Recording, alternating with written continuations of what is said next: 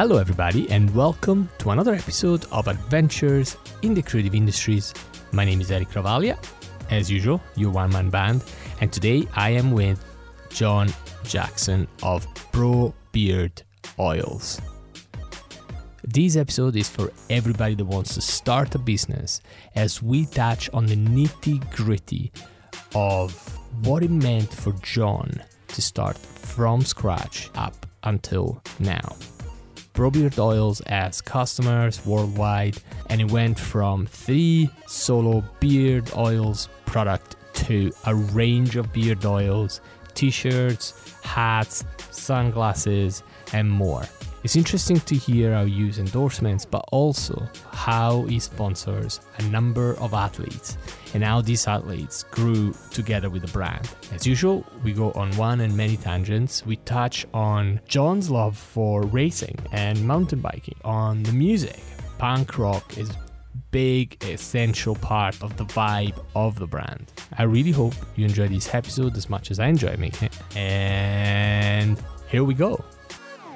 I'm here with John Jackson of Bro Beard Oil. Yes. Right? Said it correctly? I must have. I've been in Scotland for 10 years. If I can't say bro. Bro.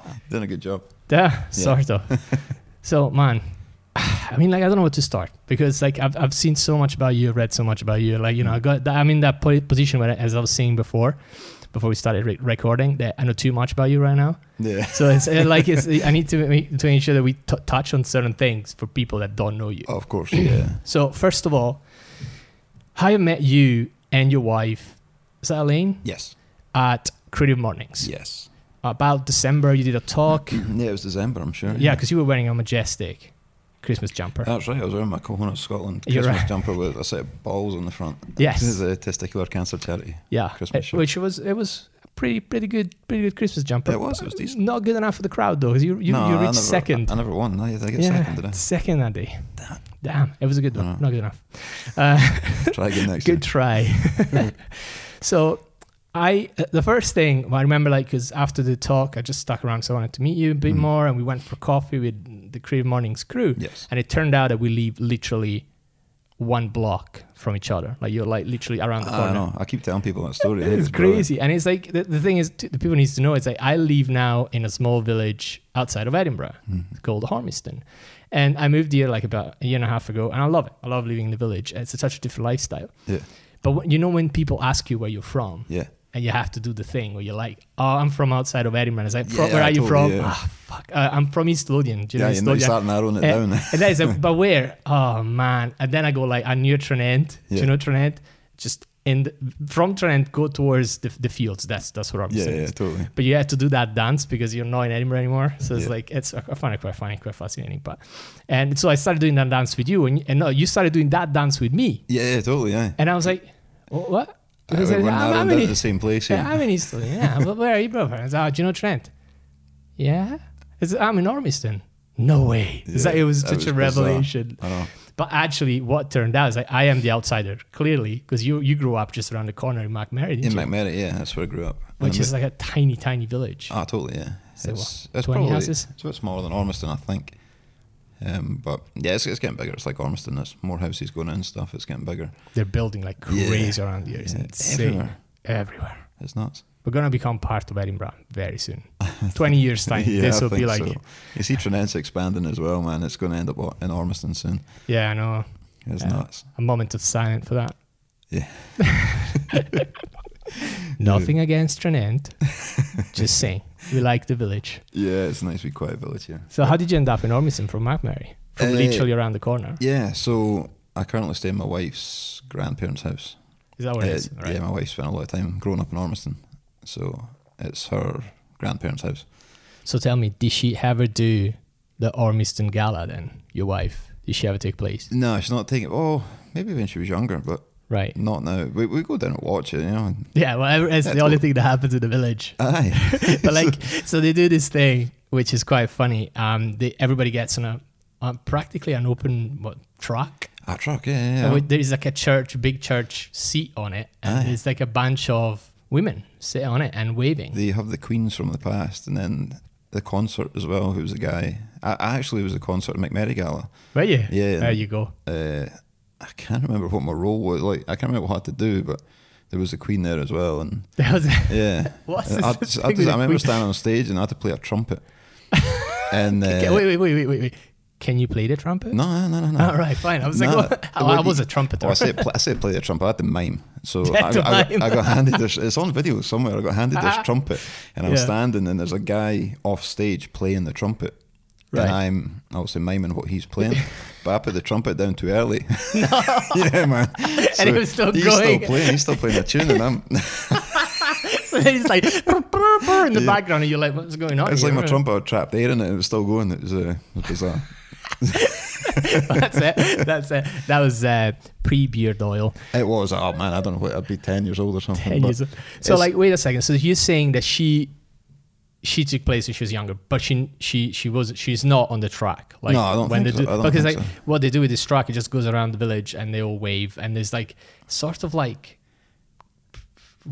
how would you call the cars that are in front and behind, which is like kind of colorful, sort of like carnival style. It used to be a lot bigger deal. I remember when I was younger, there was a lot more trucks going. Like, Really? So it wasn't just one big truck. it was No, more. like you'd have the big truck with the past queens on it, and Mm-hmm.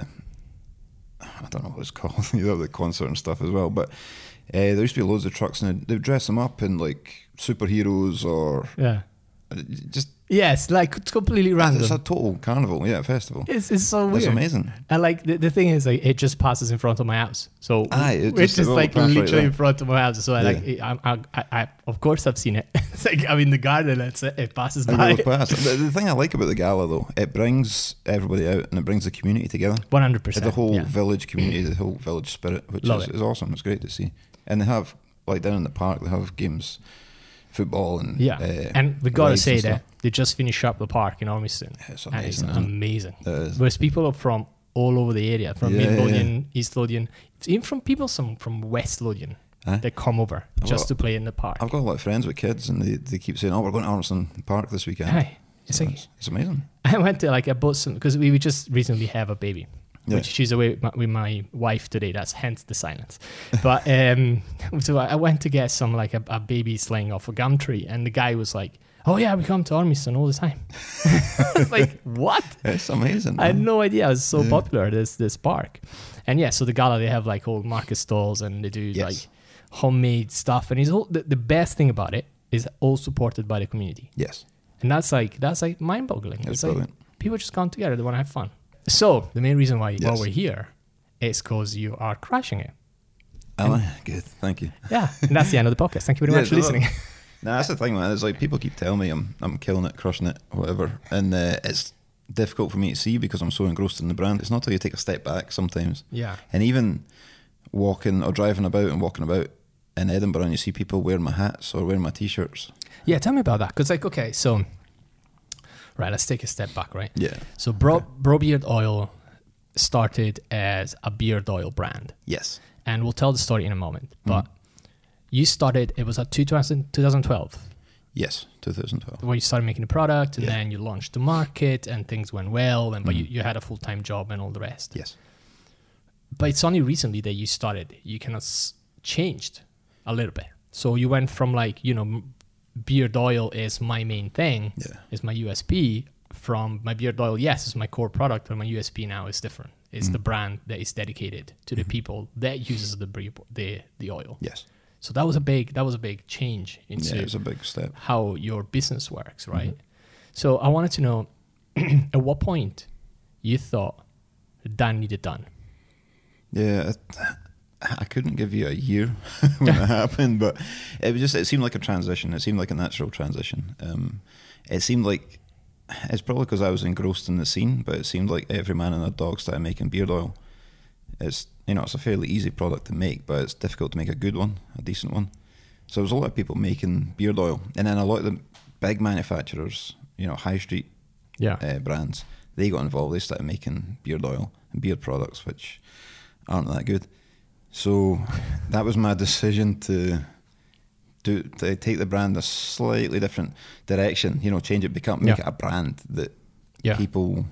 I built this community called the Brotherhood, and that's Sorry, what was it called? the Brotherhood. The Brotherhood. So I said Brotherhood, Yeah. Brotherhood, but So yeah, it's just for fans of the products really, Yeah. and I've built this community, and it's worldwide community now, and those guys just love wearing the t-shirts, wearing the hats, everything. They're part of the brand. So. They just feel represented. Exactly, that's it. And it's I want to make something people feel comfortable with. They feel part of a community. Yeah.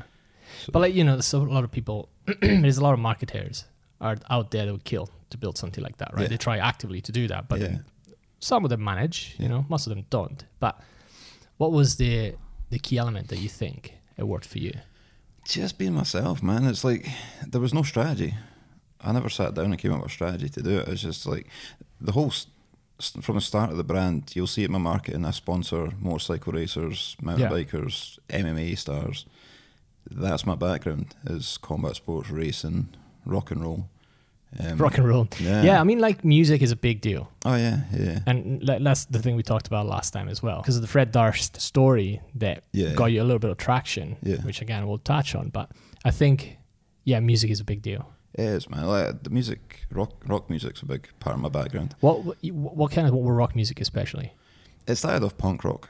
You're right, yeah. Well, I started like Sex Pistols, The Clash, then American punk rock. When I started getting into more BMX videos and stuff, you get the because you were that kind of stuff. Like, I remember we talked about Offspring, and I remember you were big on punk rock, and like I grew up with the same type of music. I mean, like when I remember when I turned 16, I loved like Blink 182 because they were like that kind of vibe at that age, you know. Totally, and then like Offspring, and then I was lucky enough. Then my cousin was in a hardcore band that got a little bit of traction back in the late 90s, early 2000s, and I remember going to his house, and he had everything, man. He had cassettes of Lagwagon. Lagwagon, you know, I love Lagwagon. He had cassettes of Satanic Surfers. He had cassettes of like so many punk rock, sort of like. That's mostly like West Coast stuff that I never had access to, because that's before Napster, you know, that's before you can download everything you wanted. So I remember going to his house, and my cousin, his sister, which is she's my age, we just used to listen to all that stuff, you know. And I was getting like educated on all the punk rock stuff. It was out there. I had no idea. To us, it was new and exciting. It was exciting. Like, I remember it was my cousin as well. He gave me some CDs. He gave me the Offspring. So what was your first Offspring CD? Smash. That was that. Stuart gave me that one. Smash. He gave me Dookie by Green Day. The classic there. Lagwagon. What was the Lagwagon one? It had a load of rubbish on the front cover, like condoms and cigarette packets, and I forget what it's called. No idea. Island of Shame was the first song. Man, I can't remember. But they gave me those 3 CDs, and I just listened to them over and over and over and over and over. So I bought Smash, but my first CD of that type was NoFX. NoFX. Maximum Rock and Roll. Man, it was brilliant. I remember being in HMV, and I seen it and I thought, right, I need to buy that. So that was my first punk rock. Was CD. it? Yeah. That you purchased? That I purchased myself, yeah. For me, Offspring was Ixnay on the Ombre. Oh yeah, yeah. Like, I remember, awesome. That's got my favourite song on it. That'll go The original. Meaning of Life. That is my favourite song. Oh man, The Meaning of Life's amazing. Yeah. And I remember buying that. I was in Spain with my parents, Right. and we were like doing like a road trip, and we stopped in Barcelona, and I just remember seeing it, and I was like, I think it just came out at the time, and I was like, I am buying that right totally. now. Cool album cover as well. Oh, it's so good. Yeah. My parents are slightly worried because it's like a crossbone, and Totally.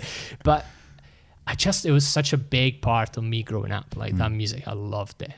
Yeah, I was the same, man. It's because I used to watch a lot of skateboarding videos, mountain bike videos, BMX, and that was always the soundtrack to it.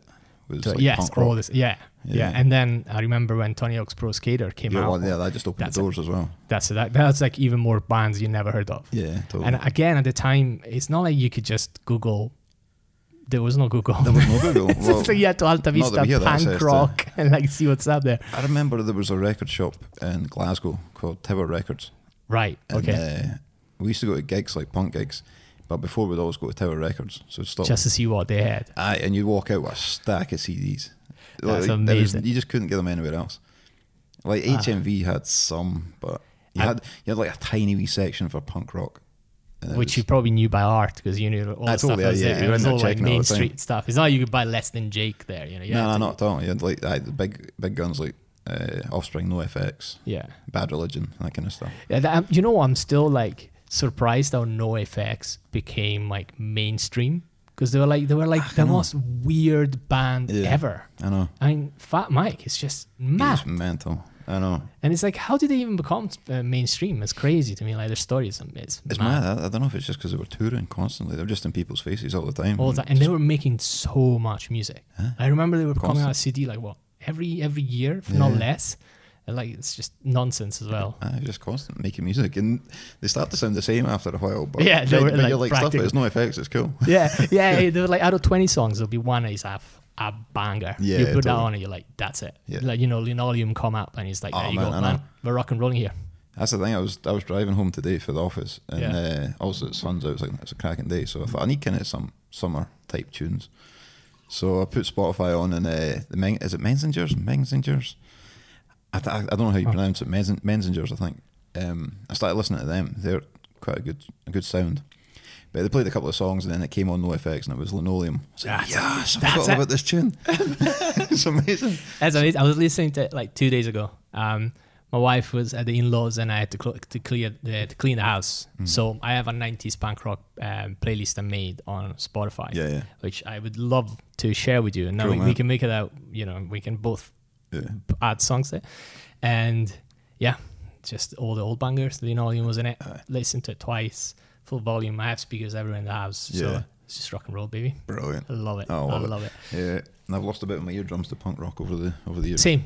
I have Titanus. Me too. Yeah, Me it was. too. Do you know, like when you're 16 and people tell you, look, you cannot listen to music this loud for a long time, and you just don't care because you're an idiot.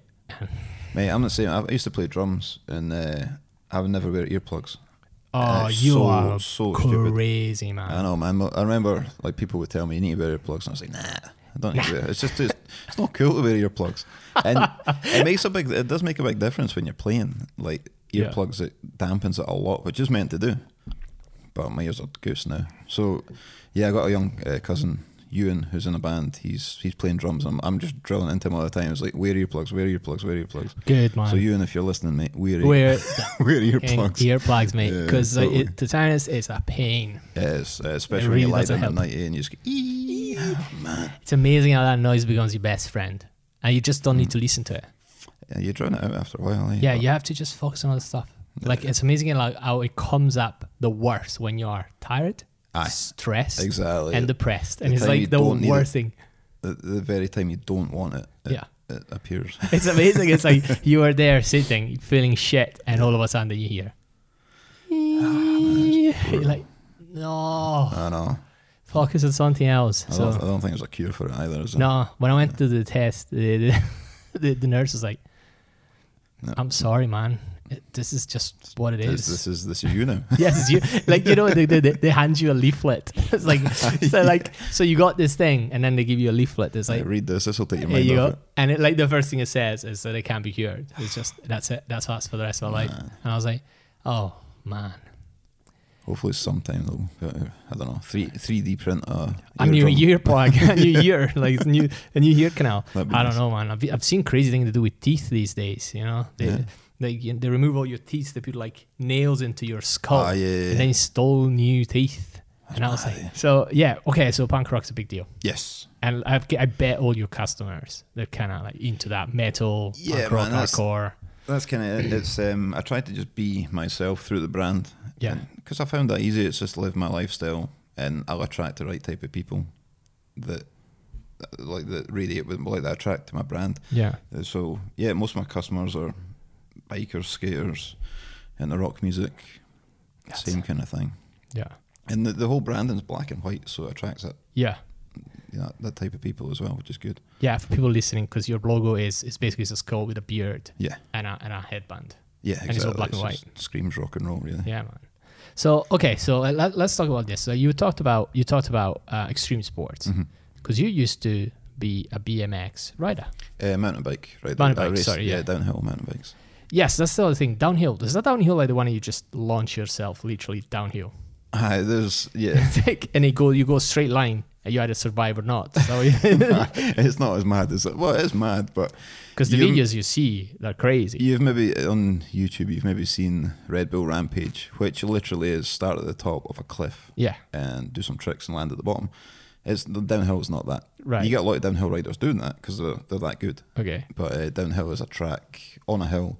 You start at the top, race to the bottom, over rocks and roots and trees And that's different jumps. because you don't do the tricks, I don't do the tricks. but no. you still go downhill. You still go down. Yeah, And there's still rocks. there's still rocks. There's Yes. very big rocks. But yes, so you can get to the bottom in the fastest time. So when did you start doing that? Oh man, I don't know. I've ridden a bike since I was 4 years old, I think. Various forms. Mm-hmm. And I got into racing mountain bikes. I don't know when I got into racing. I was not doing it professionally, and it was just a hobby. Okay. It was just for fun. At the weekends, I would race in the Scottish Championships and club events, that kind of thing. And endurance events was that's what I enjoyed, was endurance events. So how does an endurance event So, work? Like, one of my favourite ones was the Fort William World Cup track. right. It wasn't a World Cup event, but it was the same track as a World Cup. You race on that, and the time was 6 hours. So the clock starts at, say, 12 o'clock, and 6 hours counts down, and it's just see how many laps you can do off the track in 6 hours. So you had to cycle up the hill a little bit, and then back down the hill, and that kind of broke the field up. And then you jump on the gondola, which would take you to the top. And the cycle up the hill initially was just to break the field up, because I think there was 132 riders or something. Right. So that'd be one big queue waiting on the gondola at the bottom. It takes forever, yeah. Yeah, so you would cycle up and then to a certain point and then cycle back down, and that would break the field up. Okay. And then, so you just get gondola at the top, race down to the bottom, gondola at the top, race down at the bottom. Right. And do So that was a lap every time. Yeah. And how many of these laps you had to do? I think the record, when I was doing it, I think the record was 15 laps, which doesn't sound a lot, but it's the World Cup track. It's a long really was- hard track. A lap, how long did it last? It depends, man. Like, I think the average for us was about 6 minutes. So that's 6 minutes, time 15. So that's like an hour and a half of going down at full tilt. on a bike. It's worth watching on YouTube. Yeah, it sounds like crazy, Fort William yeah. World Cup. I'll track. definitely do that. It's insane. But the guys, like the World Cup guys, I don't know what the speed is just now, but I think it was down to like 4.5 minutes or something, which is a lot to take off a minute and a half hour time. That is like you going full tilt on a bike Oh, mate, it's on insane. a rocky ground downhill. Aye, yeah. It's like if you crash, it's not pretty. Like, it's certainly not pretty.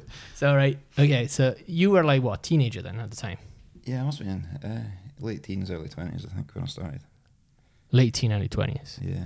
Did you take it like seriously in a way that you would go out and train every day? Yeah, I was training. I do training, mountain biking most weekends and in the gym as well. Did you believe at the time that could become professional Nah, for you? I never had the drive. right drive for it. I just liked racing. I didn't like the like my diet wasn't the best. It wasn't bad, but like the thing is, see when downhill mountain biking started, you watch it with like Steve Peat and Rob Warner. Which I take are too big. Two big names of mountain biking. It was in the late 90s, I think. These guys were racing and partying all the time. Right. I think they'd practice on the Saturday, go out and get steaming on the Saturday night, then Yeah. race the Sunday. No way. Yeah. Not a chance you'd do that today. No, well, the whole scene's changed. It's like everybody's athletes now Yeah. at the top level. Well, that's because like I bet like over the years the level got so good that people needs to like. Like you watch these guys training for the World Cup now, and they are at the pinnacle. They're elite athletes. Jesus. Like I sponsor a guy, Brooke McDonald, who is a Kiwi, and he was world champion, junior world champion, and that guy's a machine. Like you see him on Instagram. He's on Instagram quite a lot, and he's on the turbo trainer. He's hooked up with the oxygen mask and the For the testing, like this is like testing, aye. deep testing for like mate, it's breathing, insane. tissue, everything. Yeah. Fuck. The guy's a machine. So it was never in my head to go professional. So what were you doing at the time then? Were you at uni or? No, I left school and went straight into a job as a sign writer. That's what I done initially. A sign writer? Yeah, sign writer. No way. And installing graphics, exhibitions and stuff like that. And then I became a graphic art worker, which I kind of done up until I went full time with Raw Beard. What were you working as an art worker? Was that, sorry? What were you working as a art worker? Eastern in Musselburgh. Wow. Originally, I was at Northcross, which is the McMurray. Yeah. They finished up, and then I went to Eastern. I think I was at Eastern for 14 years, I think. Wow. Yeah. You must be a pretty good art worker then. Well, Well, at least you should know your people shop. think I am. You know So- what it's like yourself. You're never happy, though, are you? You're never happy. With you always want to make tweaks. So, You always want to make it better. Yeah, it's never finished. like, I drew the logo for Bra, and I'm happy with that one. So, Right. Yeah, it's okay. yeah. So, like, Thanks, wait man. a second. So, when you were doing sign writing, Yeah. were you doing like painting? No, or- I say sign writing. Done a little bit, but majority was cut vinyl. It was Right, just okay. called sign writing at the time. It was Okay. like the transition from painting to So were you into typography at the time then? Or? yeah. How much into typography were you? I touched on it. You know, I was young at the time, and I was, what age would it be? 18, something like that, when I first started. So I was just the kind of guy that would watch other people do it and get trained up on the vinyl machine, Right. put prints through rollers, and go and install graphics at exhibitions and stuff like that. Got you. Yeah. And then they started training me up in Adobe Illustrator and Photoshop and that kind Yeah. of stuff. And here we're talking about 18 years ago, right? Yeah, something like that, yeah. Yeah. So you were way ahead of the curve. I mean, like, Well, yeah. 18 years ago would have been like, what, Photoshop 3, Photoshop mate, 4? yeah, something like that. Something like it that. was primitive looking back at it. Aye. Yeah. I was That's still carving things. Probably with when they stone back then. introduced Control Z at the time, you know, you're like, you could go back. Maybe. Oh my God. I know. That's legendary, that. Jesus Command Z. Undo. Yeah. I was a bit about Photoshop 3, something like that. It was, Gee. I had like PageMaker and stuff like that. I PageMaker. think that's gone. My God. I think that's gone now. Wow, that's a different time. Okay, that makes sense because then you did have a background on Yeah. and graphic and Creative design and background, yeah. creative in general Yeah. because you've done that job. Yeah. So so that was not very that wasn't an agency though. That was more like a shop. You go there and you would ask for their help for graphic, or was it more like a sort of a creative agency? sort It of was vibe? an exhibition company. So Northcross were an exhibition company. So they get contracts from big brands that were going to be at exhibitions. So we would help design their stand and produce all the graphics Perfect. for So the stands. will they give you the graphic, or would you create it from scratch? It's a bit of both, really. Both, to be right. honest. Yeah. Yeah. Sometimes they would give you the artwork, and then sometimes they'd ask for us to create it. So it was Cool, good, man. man. You got to see both sides of it. So you had a pretty good job. But did you like honest to God? Did you like your job? Yeah, man. I did. You did. Yeah. So you were not like complaining about No. this is shit, man. I said don't that, wanna do like, this. when I worked at Northcross, we worked a lot of hours. We worked most weekends as well, just 'cause Really? it was really busy. It was a busy place. And I went to Eastern, and it was a bit more relaxed there. And you know, you always get the staff who complain about their job, Yeah. but I liked it. I liked the staff. I liked the work. I just got to the stage I couldn't do both. I couldn't do You can do that. bro and Bra, yeah. so at the time, right? The key moment Mm. that brought you to bra was your accident. Yes. So I know you told this story many times, but Yeah. can you touch on it? Yeah, so that was 2011. It was July, I think. Yeah, it was July. And it was that race I was talking about. It was a 6-hour endurance race Yeah. at Fort William. I had done it once before the previous year. And I think, I think I finished like 32nd out of 130 or something. Mm-hmm. And so my whole plan was to train hard for the next race for 2011. Mm-hmm. So I'd been training really hard, and I was up there. It was 2 weeks, 2 weeks to go before the race, Yeah. and it's always the last run of the day. We'll get one more run in. We'll get one more run. So there was me. My dad was racing as well. He was racing in the veterans category. No way. Yeah, man. So your dad is a big mountain biker too, then? Yeah, we used to race motorbikes, and then he done a bit of mountain biking racing as well. No way. So you literally grew up around that stuff? Yeah, totally. I grew up around motorbikes. I was riding a motorbike when I was 3. Yeah, my dad Wow. stuck me on a motorbike when I was 3, and I could ride it. No way. Just an automatic. So is your dad like sort of a mad lad when it comes down to like mountain biking and I think biking? So. Yeah, I think so. Is he? He's brave anyway. He's bold. He's brave. So It's bold, isn't Yeah. it? he's had a few injuries as well right now. Does he? Yeah. Does it bet your broken back or? No. Right. Nah, You nah. got I you're got on him top that there. One. I got him on that one. So yeah, I've been training for the race. It was 2 weeks out from the race, and I was coming down through a real rocky section, and it was wet, and the front wheel slipped off a rock. I was going through, I don't know, 20 mile an hour or something like that, which doesn't seem that fast, but it is when you're on two wheels. Bike, yeah. So yeah, the front wheel slid out in the rock, and I just remember going over the handlebars, and there's a big rock there. It's like it's about 5 foot boulder. Mm-hmm. It's huge. It's still there. It's still there. And it does not move, man. That's not going anywhere. It doesn't move. I've tried. So I hit it with the top of my head. Took the impact through the top of my head. Crushed 2 vertebrae. So C7 and T1, which is your first back and your last neck. So I remember being on all fours on the track, in the middle of the track, and I was out in front. I was on all fours, and they came hiking around the corner, slammed the brakes on, obviously, and seen me there. And I felt the crush, and I heard it. You know, it's a horrible feeling, because you hear it and feel it inside you. You know, it's not like if you stub a toe, you hear it externally. This was internally, just below my ears. I'm just just hearing this. Mate, it was horrible. So thinking about it you now. heard your skull cracking. My spine, yeah. Your spine, sorry, is cracking. Yeah, that was torture. But I knew the anatomy. Like I've been training a lot, so I kind of know the anatomy. So I knew roughly which vertebrae had taken damage. So anyway, I was on my hands and knees in the track, and no one really knew what to do, because I was aware that something had cracked. But I could wiggle my toes and I could wiggle my fingers. I thought, right, that's cool. I can move my feet. I can move my feet. Yeah, big deal. That. So it was my decision. I got them to help me to my feet. I walked down to the next fire road. And should you have walked? No. Right. Nah. Just checking on that. Yeah, nah. If that ever happens, don't do it. Do not walk after you injured 2 of your vertebrae. Nah, don't do it. I was just daft, and I guess the adrenaline was kicking in at that point. And you were like, how old are you there? 25, 24? Yeah, my maths isn't that good. 26? I don't know, man. I should have wrote this down before. Yeah, man. Somebody will work out for me. I'm 35 now. You're 35, so you're 1984? 84, yeah. All right, so we're a year apart. So you were like 2011, you were 24? I don't know, man. I've had too many concussions lately. I've had a few. No, come on. But anyway. So, wait. Man, 2004, you were 20, right? Yeah. So 2011, you were 27. There we go. Right, right, 27. done. Nailed Math. it. Right, we'll just cut out the math.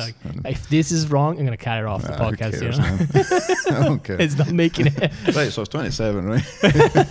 And so I walked into the fire road, which is a break in the woods, and my friend wheeled my bike down to there as well. So I managed to get my leg over the bike, and I freewheeled down to the bottom of the mountain on the fire road, which again was stupid. So like you shouldn't have walked. Shouldn't have walked. Definitely should not get back on a bike.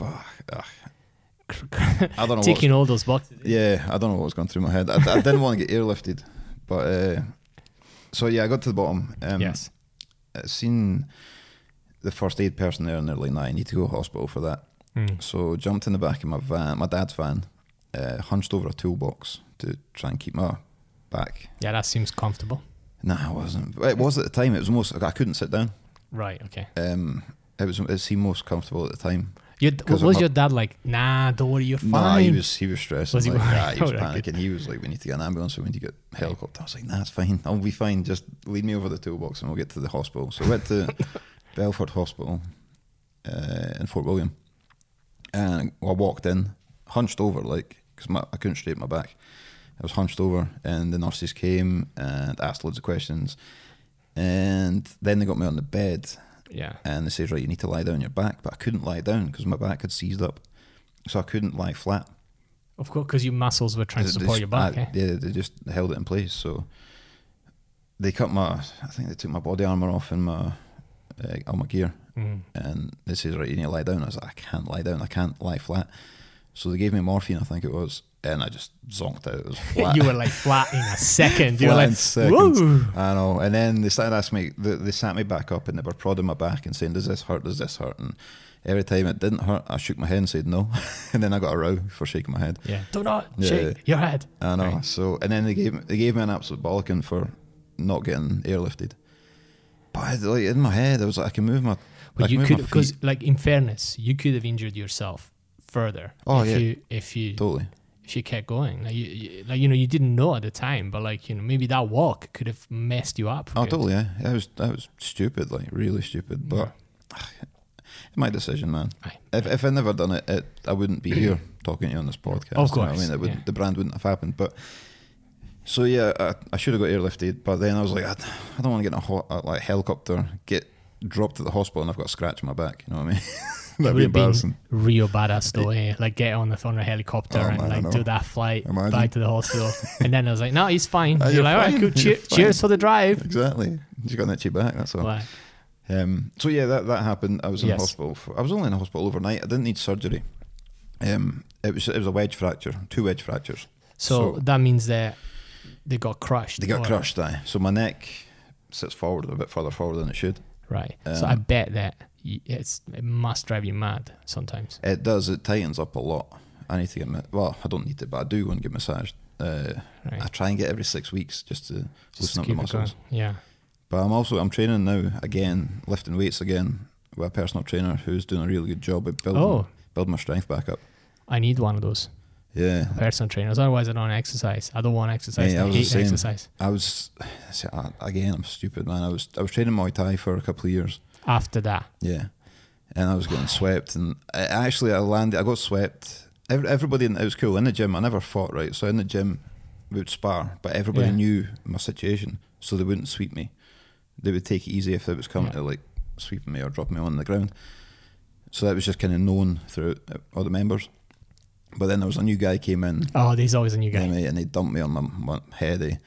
So yeah, I just never went back after that because it tweaked my neck, and I was like, nah, You must have been it's maybe well just a pissed sign. at the guy. Did you tell him that you had a problem? Nah, with the guy? nah.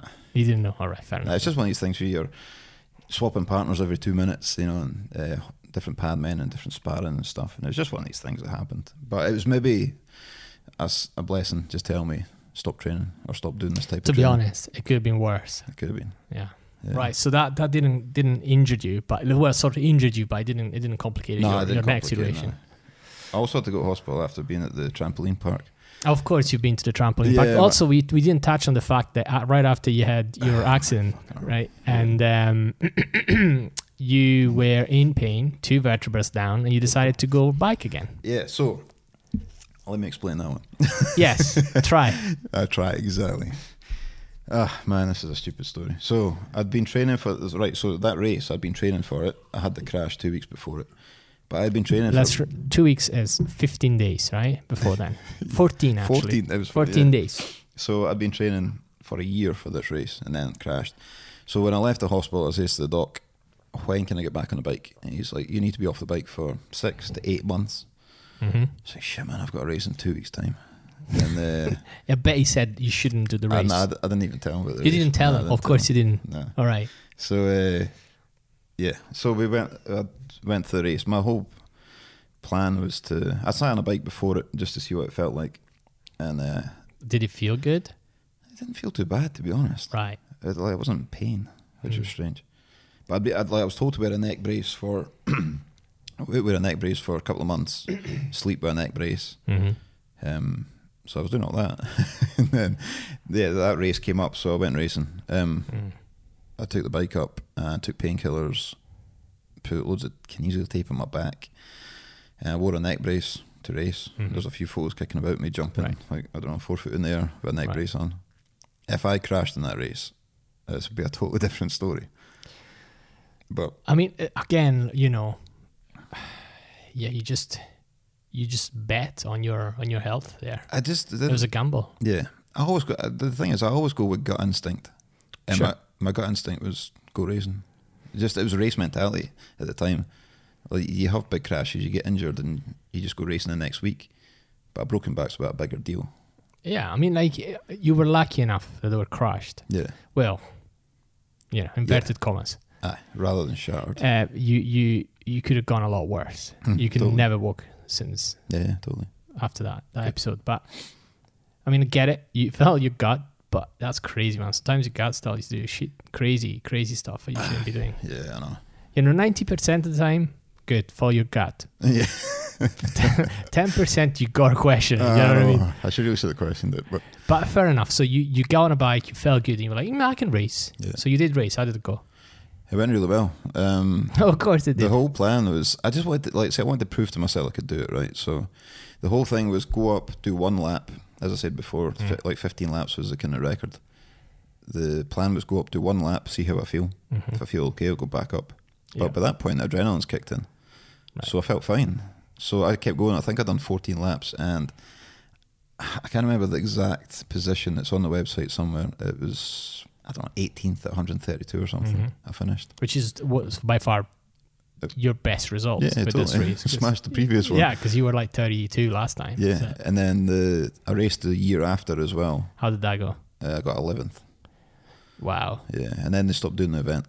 Damn. Yeah. Probably somebody else broke their back. No, I just don't. I don't know.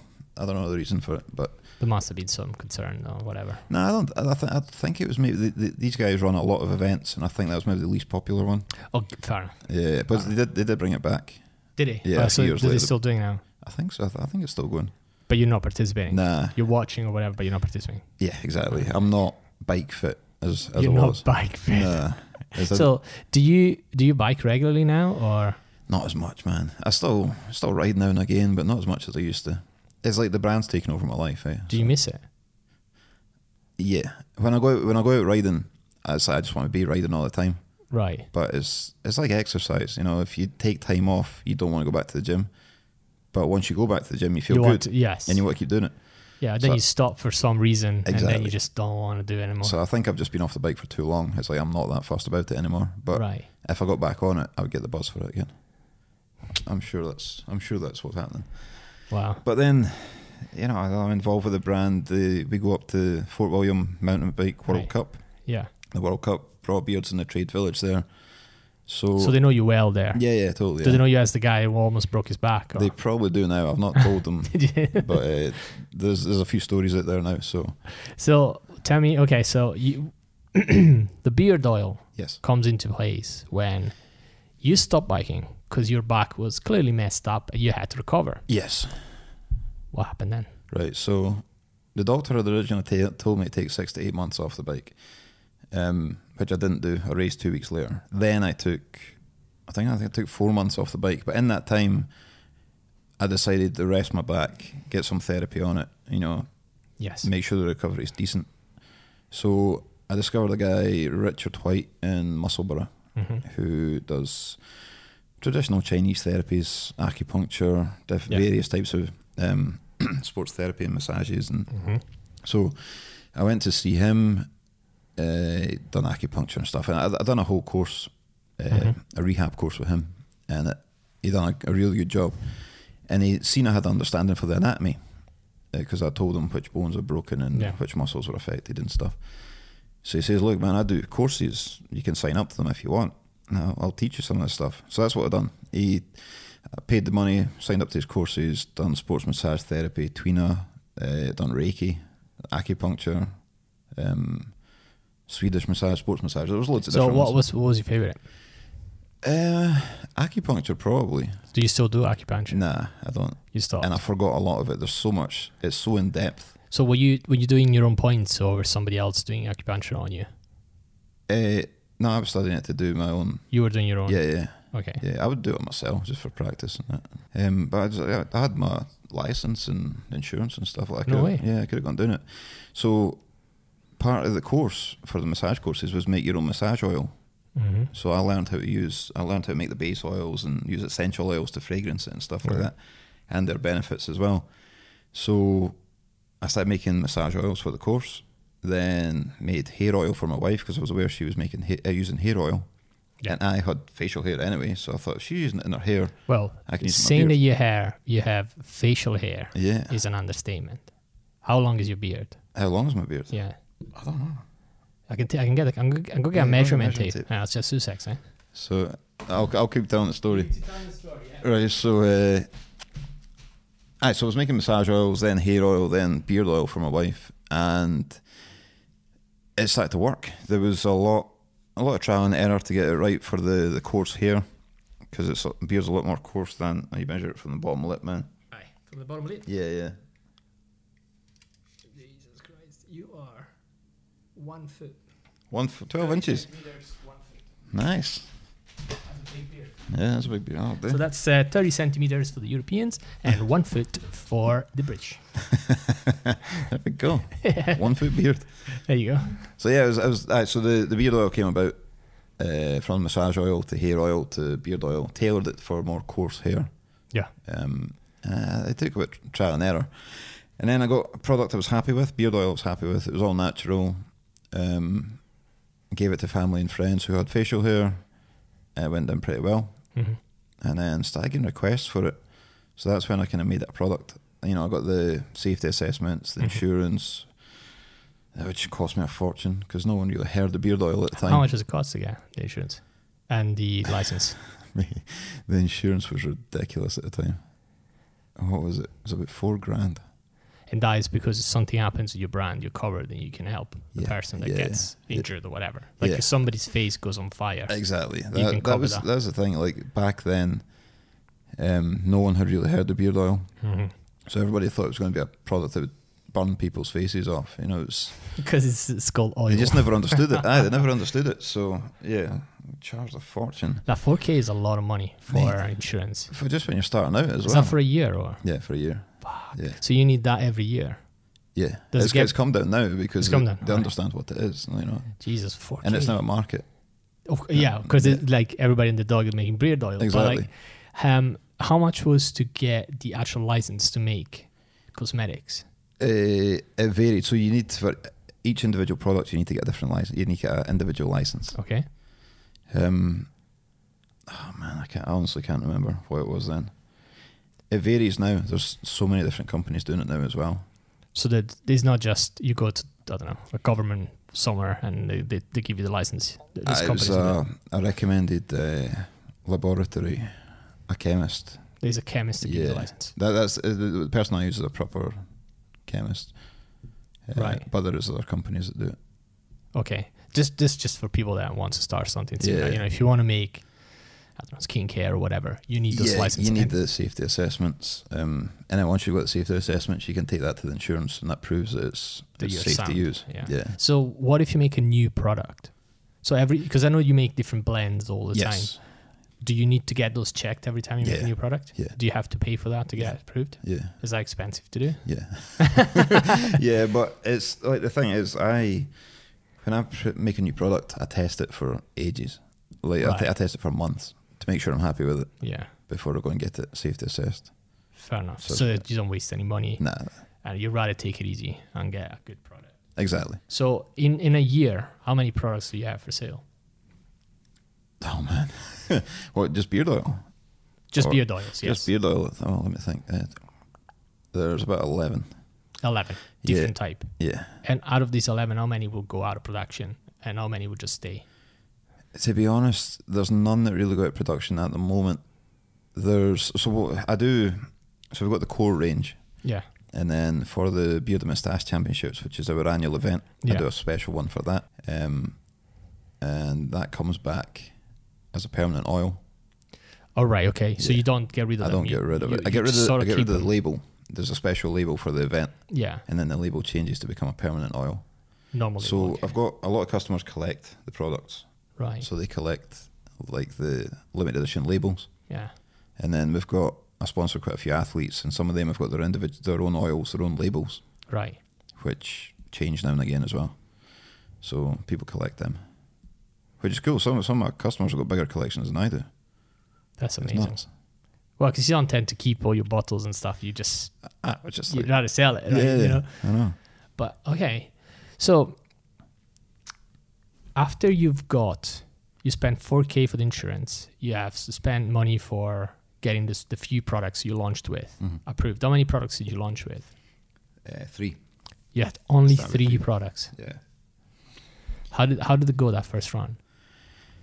At the start, so I made 3 products. The reason I made 3 is you can really smell 3 fragrances before you kind of go nose blind.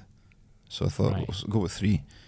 There was a few like family and friends had told people, and then once I had the website built, these people would come and buy some products. Right. I'm going to stop you there. Okay. Just because I'm trying to be more like specific, like the nitty gritty for people that wants to start.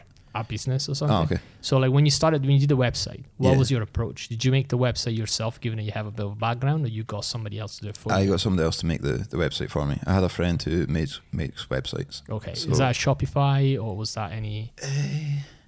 No, it was what was it? Squarespace? WordPress. So it was a WordPress. WordPress. You didn't use Shopify. No, I What were you didn't. use for like carting and selling? And, WooCommerce built into the website. right. Okay. And PayPal. And PayPal for Yeah, payments. yeah, Are you still PayPal dependent? yeah. I know. Scary stories you hear I know. about PayPal. I'm always like, oh. I know. It's yeah. I'm looking at a few options, but Have you? Okay. at the moment, still PayPal. Okay. So you got one of your friends to do the WordPress Yes. with e-commerce, and so the cost was to pay for him to do it, basically. Yeah, And that, I bet it wasn't a crazy cost. it wasn't bad. Now we're good friends. So. But like, did you get any funding from like Business Getaway No. or any grants No. or anything? No. Nothing. You At the just st- said your own money. At the start, I just paid for it with my own money. Yeah. So you own the company 100%. Yeah. You didn't take any loans. No. Just you write it out. You just started slow. and Yeah. That's amazing, man. Well, that's the thing. I was like, once I was in, like originally, I used £300 to buy a few bottles, all the ingredients to start making my batch of beard oil. Yeah. Which was by far like the smallest investment you've done. Ah, totally, yeah. 300 quid is not Yeah, compared to the. exactly. So I had so much ingredients kicking about and making different fragrances, and then once I had a few I was happy with, I gave it to family and friends. Did you make a cedarwood one? A sandalwood one. A cedarwood. Oh, cedarwood. Sorry. Yeah. That's a classic. Man, one of the first ones, Grafter. It's got cedarwood in it. Cedarwood. There you go. Yeah, it's awesome. I knew it, man. That's just taste. It's a taste. Do Do not drink beard oil. No. It smells amazing. Yeah, it does smell amazing. Yeah, cedarwood's one of my favorite. Yeah, same. Anyways, yeah, continue. So yeah, made some bottles, gave it to family and friends, and then that's kind of when I started. When there was an interest in it, that's kind of when I had to commit, get the safety assessments, get the insurance. So what was that made you think you can make a business out of it? I guess there was, at the time, I thought beard oil was a new thing, which it kind of was. It was at the time. It was at the time. There was a company in England, like I'd done a bit of research after I got started. There was a company in England was doing beard oil, Right. and I think there was a couple in America as well. But I never really had a template to go off. I just made this product. People seem to like it. And I'm not a businessman, or I wasn't a businessman. I was just a You side. definitely are now. Yeah. You just learn it as you go. But so yeah, just sold a few products. I was got to commit, get the insurance, get the safety assessment, spend all that money. And by that time, I was committed. I was like, I can't turn back now. I've spent all this money. Right. So did you spend the money because you knew you needed some kind of like thing to help you commit to this, or were you like? No, I was thinking I can't really sell the product without having insurance. So it was more like you were afraid of selling the Aye. product. Something happens. Totally, Like, aye. shit, I'm gonna pay my own. Yeah. Well, that's it. Yeah, I've always tried to do everything right. Yeah. So you just want to cover your bases, eh? Yeah. No, great. Yeah. Yeah. So it came out of necessity. So you said, okay, I Yeah. need insurance. It's very costly, but I'm gonna give this a bash. Yeah, give it a shot. Yeah. And you were still not training at the time, so you were not back on a bike yet. No, Or were no. you already? I think I've been out now and again. I wasn't racing. You weren't racing. No, I wasn't You racing. were not. You didn't race since. I raced a year later, but I think by that point, the first bottle of beard oil was out. I think. Okay. Yeah, I would have been. Yeah. Okay. So you kitted out as bro beard? No, Oh, not you at know. all. There was no merchandise back then. It was Alright. just 3 beard oils, and that was it. That's it. I remember before the first trade show we done, first event we done, it was Custom Culture in Spalding, of all places. It was a 7-hour drive away, and we decided to choose that as our first event. Yeah, I remember you saying that 7 hours man. drive first event. I'm not the sharpest tool in the box. Was that 7 hours both ways? No, one way. So it was 14 hours in 2 days. Yeah. So we drove down there. I don't know what day it'd be, the Friday or something. But I had graphics, obviously being sign writer or There was one thing done. sticker boy. It was that sticker boy. The van was done. The van had a bit graphic on it. Are you saying that the van is the same as you had then? No, it was Right. what was it? A Fiat Scudo. It was. In fact, it wasn't stickered up. It had magnetic signs, and that's what I done. I got magnetic signs. That was like a cop-out option. It's like, Exactly. I never know if it doesn't work, I'll just stick the exactly. magnets If on. shit hits the fan, I can take them off. But so Yeah, I remember driving down on the Friday. The event was a Saturday and Sunday, I'm sure. And we came back on the Monday. And it was funny because we had no idea what we were doing. I think we took 12 of each oil. Mm-hmm. And I think we came back with about 10 of each oil. Man, just no one knew what the product was. So you had all these guys basically laughing in our faces saying, I would never use that shit on my God, beer. that's so hard. Mate, it was brutal. And it's like there was people who were genuinely interested. How did you feel? I don't know, it kind of felt like I was wasting my time a little bit. But Did you? Were you angry a little bit? Are you like, aye, kind of. I'm that kind of person. If someone tells me I can't do something, I'll do it. Like if the doctor tells me I can't go racing, yeah. I want to prove that I can go racing. But so yeah, people would say people will never buy this. It'll never be a thing. Yeah, and I'm pretty sure it's $1 billion industry now. The whole beard care the market. whole for sure, 100%. Not me, but the. How much was your wife instrumental in this, keeping you going? 100%. She's always backing me whatever I do. She's always like she's on my side. If I want to do something, she'll help me figure out logistics to do it, and she'll encourage me.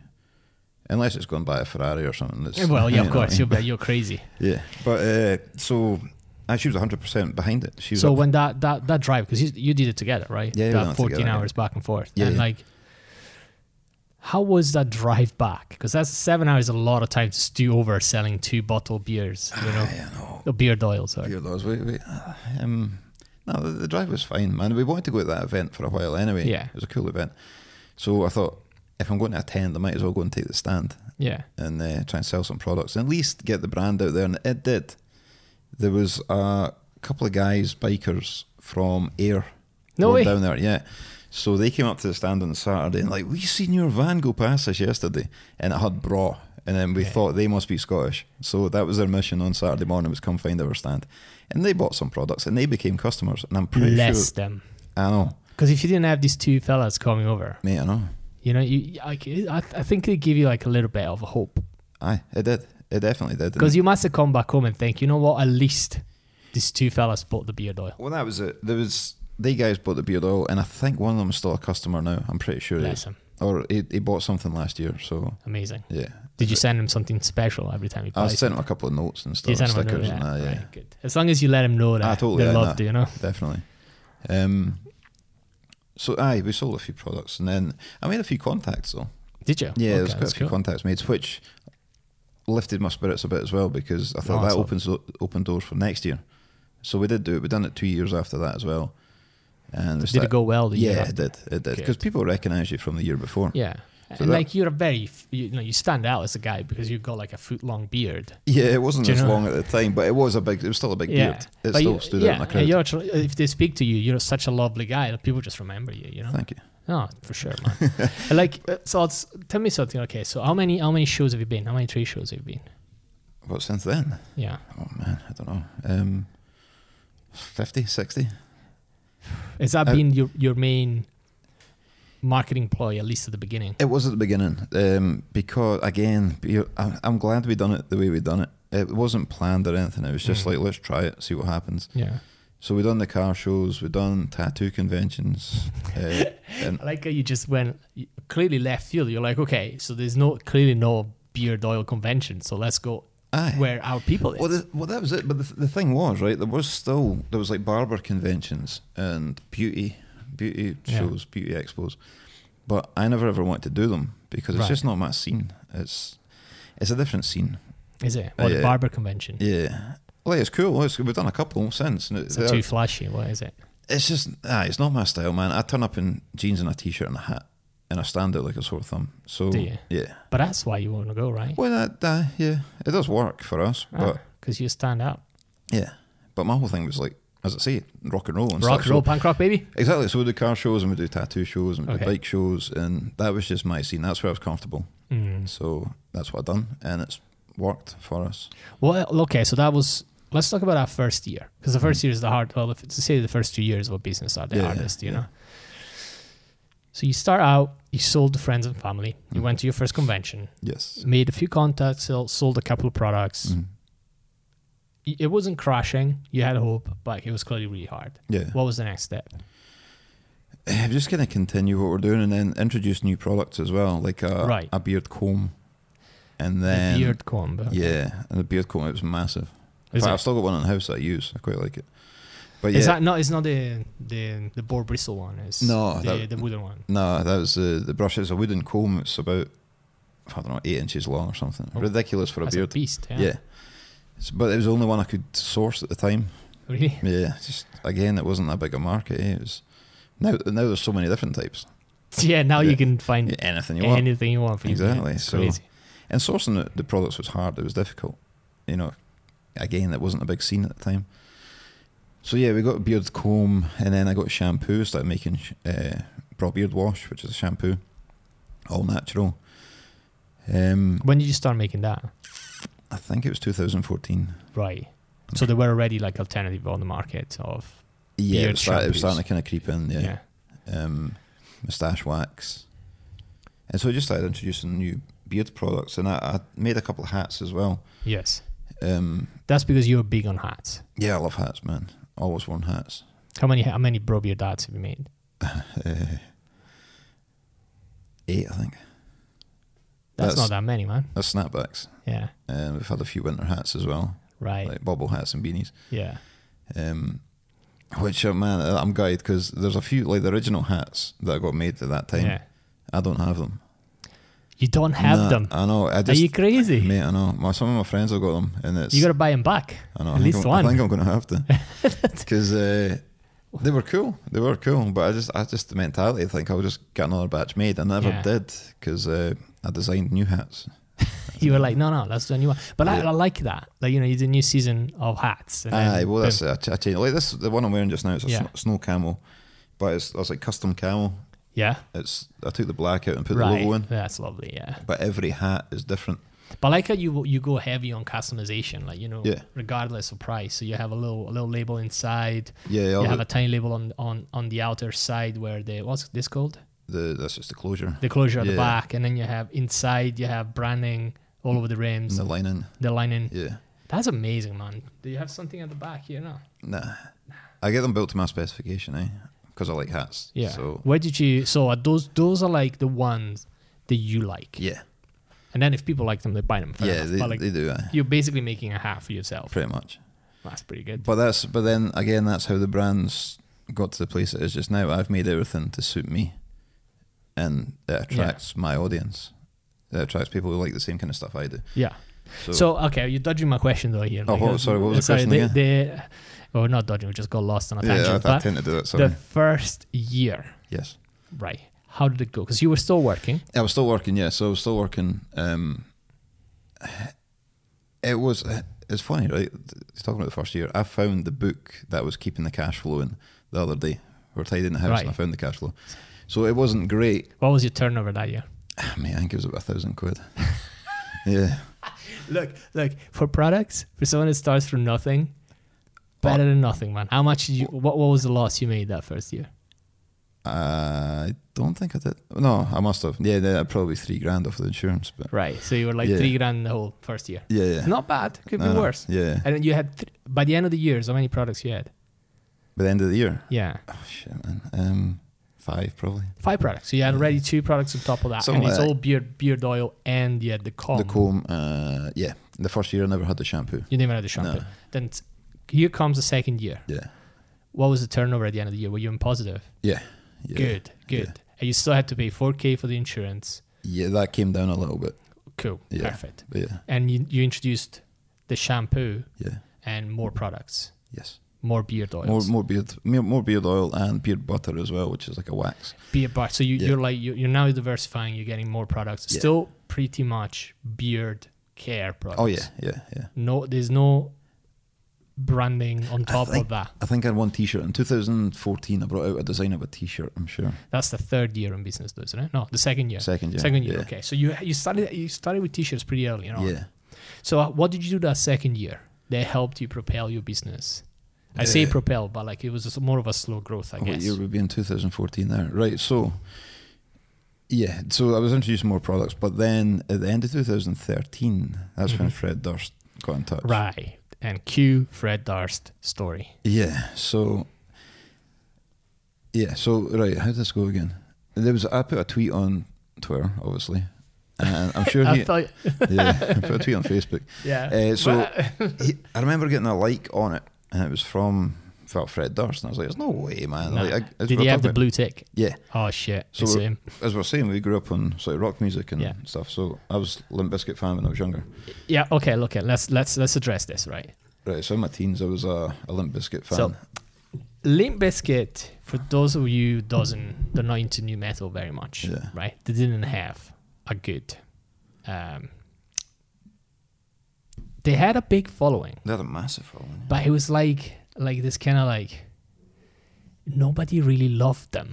No, they or were nobody had the balls to say that they liked them. I know, but see when you got a Limp Bizkit gig, the place is bouncing. So what? Why? Okay, so I didn't mind them. Yeah. You know, actually, Chocolate Starfish was a decent album. Yeah. Was that Nookie the one from before? No, what was it called?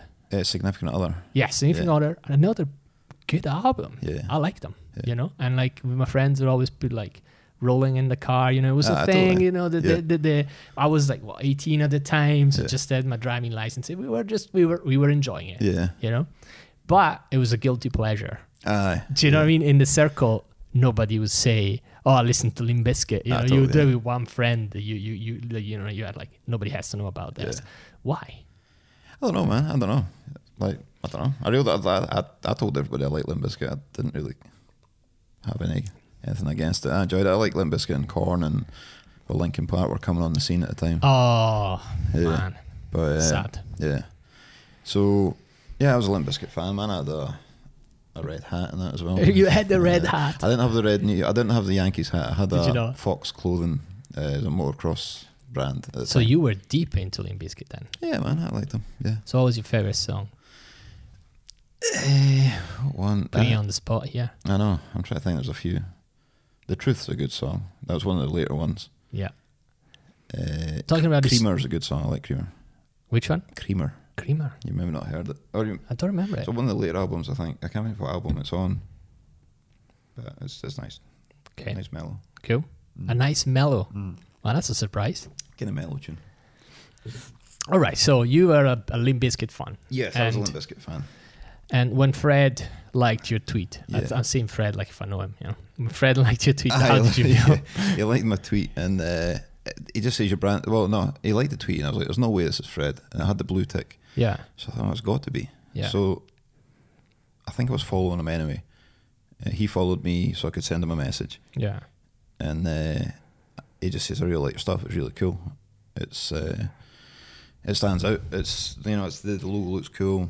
Right, kudos to the guy, man. I know, I totally. Like, just he liked your stuff, and instead of he just came and told you. I mean, pretty much, yeah. Great. And he's a great dude though. Like, he is a good guy. I never understand the heat he got. He gets a lot of heat, you know? and I had nothing but good experiences with the guy.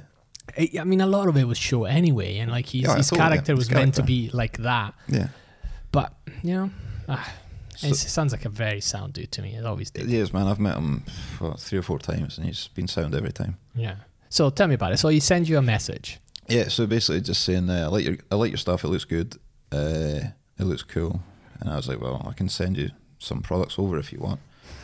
Jumping on that train. Totally, fuck it. I'm not letting that go past. I'll send you all of them. Yeah. So I sent him 2 oils and a T-shirt. In fact, it was the original T-shirt, which you don't have anymore. I do have one. Somewhere. You have one. Okay, cool. But keep that safe. So I sent him the red one, thinking that'd be cool. I'm gonna think out of the box. I'll send him the red one. The red to match his hat that he wears all the time. So yeah, I sent him that, and then I don't know. It must have been 2 or 3 weeks later. He put a picture up on Twitter, him holding the bottles, wearing the T-shirt, and what a sound, dude. Totally. I can't remember what the tweet was. Something about it makes my chainsaw buzz or something like that. Right. I can't remember, but I've got a screenshot somewhere. But so yeah, done that, and then we just kind of became friends, just chatting. Yeah. And then over the winter of 2013, 2014, my mum got ill, and she passed away in February. And Limp Bizkit were playing the week after. Yeah. And we had kind of discussed before this that I'd go along at the gig and hang out. Well, me and Elaine would go along and hang out with Fred and watch the gig. So my mum's funeral was the day before that gig. So I was just like, do I go? So I like sat down with my dad and I says like, I'll phone Fred and say, I'll tell him the circumstances and say, well, we'll meet up some other time. But my dad's like, this might not happen again. This might be your exactly, it might be your only chance. So just kind of put a brave face on. So Saturday, probably the lowest point in my life so far, to Sunday, the gig, probably the highest, well, one of the highest points, standing at the side of the stage with the crew watching Limp Bizkit perform. And Fred was wearing one of my t-shirts. So it was mad. Sound, dude. Yeah. I remember sitting in the dressing room and he says, it's going to be a bra night tonight. And I was like, oh, whatever, man. Don't say that, mate. Yeah, I was like, I didn't say that word. But he's like, it's going to be a bra night. And then he pulled the t-shirt out and I was like, nah, no way. He said, yeah, man. So he stuck it on and wore it for the show. Which is kudos to him as well, because he was in Glasgow, so everybody had so bro beard. They were like, well, that's it. Like, there was people knew the brand at that point. Did they? Okay. Did you have already a little bit of a following? I had a little bit of a following at that point. So yeah, Facebook went a bit crazy the next day, and people send a message. Were there good shots of him wearing the t-shirt? Oh, there's quite a few kicking about, man. It's cool. Yeah. If you type in Limp Bizkit Glasgow, I'll have a look. It'll come up. There's a few good photos. So yeah, we kind of kept in touch after that. Kept in touch ever since, really. But he invited me and my cousin Stuart. Eileen couldn't make it to Sonosphere, which was the same year. Wow. That was a big festival down at Donington, I think. So she must have been gutted. She was. Yeah, totally. It was mad, man. I've got a video somewhere. We're standing at the side of the stage again, and like when Limp Bizkit walked out, the crowd erupted. But when Fred walked out, man, the place went mental. It's amazing, huh? They still have such a big following after all these years. Everybody says, as you're saying, everybody says, like, I'm not really a Limp Bizkit fan. They're too scared to say they're Limp Bizkit. But see the gigs, the whole place, I don't know how many people were there, 40,000 folk were bouncing. Amazing. It was amazing. The power they've got on stage is unreal. I think like they stuck to their guns for so many years. Yeah. People appreciate that. Exactly, yeah. That's it. Like, so many bands that just disappeared. Yeah. And some stories are really sad of those bands. But they're still going, they're still playing. Like, it's basically a greatest hits tour every time they play. Like, they just play all the favourites. I remember sitting backstage with Fred, and he gave us a list of tracks, all the tracks they play. Yeah. Like, and it was an A4 sheet with tiny writing. There's that many songs. And he's like, just pick a few songs and we'll play them. I was like, mate, you serious? He says, just your favourite songs. What'd you pick? Oh man, that one that was in that film. I forgot what it was called. You're terrible at this, man. Mate, honestly, I'm telling you, too many concussions. Too many concussions. Oh, I just went. Take a look at it. No, Eat You Alive. That was it. Eat You Alive. That song. Right. And the cool thing is, right? See, if you watch it on YouTube, there's obviously fan videos. Yeah. So I picked that song. And said, right, Eat You Alive. Play that one, and he did, and. At the instrumental bit, obviously he's not singing, he comes over at me at the side of the stage. He's like, how's that? Are you enjoying the song? You're like, lost it. So you see him on YouTube when he's walking at the side of the stage, he's coming to speak to me. It's That's mad. Amazing. Fred clearly was like a big boost for you. Yeah, man. So for the brand. It gave the brand more credibility. So in which way did it change for Bro Beard? People started to take it more serious because... What do you mean with taking it more seriously? Well... Like, Beard the Care was still a kind of new thing, and the fact that this rock star was saying that he uses it, he likes it, thinks it's a great product, it gave it more credibility rather than just me telling people trying to tell people. Yeah, like I had a few testimonials by that point as well. Yeah, because you're big on that. Like, you are sponsoring a lot of different athletes. Yeah, well, that's the kind of thing as well. It started off a guy, Dean Riley, who at the time was an MMA fighter in Glasgow, who I was a fan of. Yeah, he approached me asking if I'd sponsor him. Yeah, and we made it work, and I'm glad I did because he became the first bro athlete, as it were. That was so. Can I say when did you start endorsements? That would be. I think that was into 2013, I'm sure. So from the beginning you started? Yeah, pretty much, yeah. I know you probably don't want to disclose figures, but like, is it expensive to endorse an athlete? Yeah, it kind of is now. It wasn't at the time. Sometimes it was just free products, that kind of stuff. Okay. like an ambassador kind of thing. So do you have like a yearly contract or something now? I do now, yeah. Right. So do you can track down sales, so you know if somebody bought it through them, and then you can give them more or less based on that, or it's just brand awareness? It's kind of brand awareness for the guys. Majority of the people, yeah. It works different. So I've got all my athletes are kind of world class now.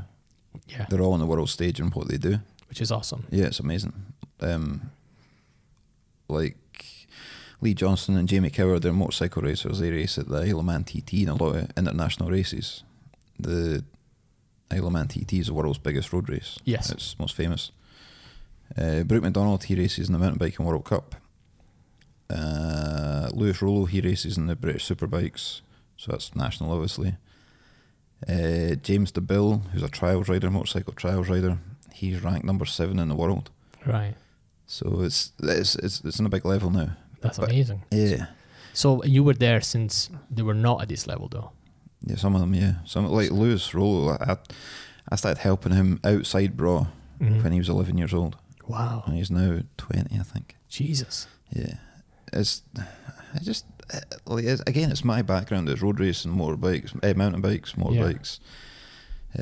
So I guess it's my way of giving back to the scene. Yeah. Helping the scene a bit. And to go see those races as I have well. to go and see it, yeah, totally. Do you have access to them, to the back end of stuff? Yeah, like? man. Yeah. Like, it's funny, right? Because when I was younger, growing up, these guys were my heroes, and now some of them are my good friends. That's amazing. Yeah. Different people, obviously. Generations change, but yeah. And the places it gets me now, like my mum, she was a massive motorcycle racing fan. She loved Isle of Man TT. Right. So they would watch that at home when you were young? Yeah, or we would go. I remember my mum and dad would take me as a kid. That's crazy. I think I've been more times to the TT than I've not. That was like our annual holiday. That's tell me about it. I know this is like way back, but so even when I was a bump, before I was even born, they were already going there. They were going since they were like 17. They would go ride the bikes down to Heysham, jump on the ferry and go across. Wow. So yeah, that was kind of our annual holiday. We'd go to Isle of Man for the TT races. Yeah. And then they were just spectators. And then once I started sponsoring people, like last year, my dad and I were on the grid with grid passes. Wow. But that means that you have access to the back. Yeah. To the, what's it called, the pits. No. The pits, yeah, pits, the grandstand. It's like it's at the point where I can go and just walk into Lee Johnston's trailer, his motorhome. That's amazing. Hassle, just because we're friends. I mean, your dad must be a little bit baffled by all this. I think so. How did you even manage all this? I think so, because then he's not of the generation for the internet really as well. He still struggles to send a message on Facebook. You know what I mean? So the fact that the majority of my business is done on the internet and my communication is done on the internet, is still, he doesn't fully understand it. Right. I think he thinks I'm talking shit most of the time. But then when I take him to these places, he's like, shit, this is real. So, it was mad that on the stand, the start grid at the TT, like Carl Cox was there. He's got his own team. The DJ Carl Cox standing next to him.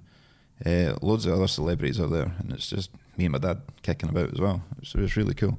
That must be like, in a weird way, is kind of a representation of what you built. Yeah, and it's right there in Le Mans, and like it's that kind of thing. It's like, it's, as I said before, I'm that engrossed in the brand. It's hard to see the kind of accomplishments. And like, but when you take a step back and see, like, I'll see the photos. There's us on the grid with all these bikes and all these people. It's like, and you were kicking about there in the picture. Yeah, it's that thing, man. Like, I wish my mum could see that, because that's where she would have wanted to be.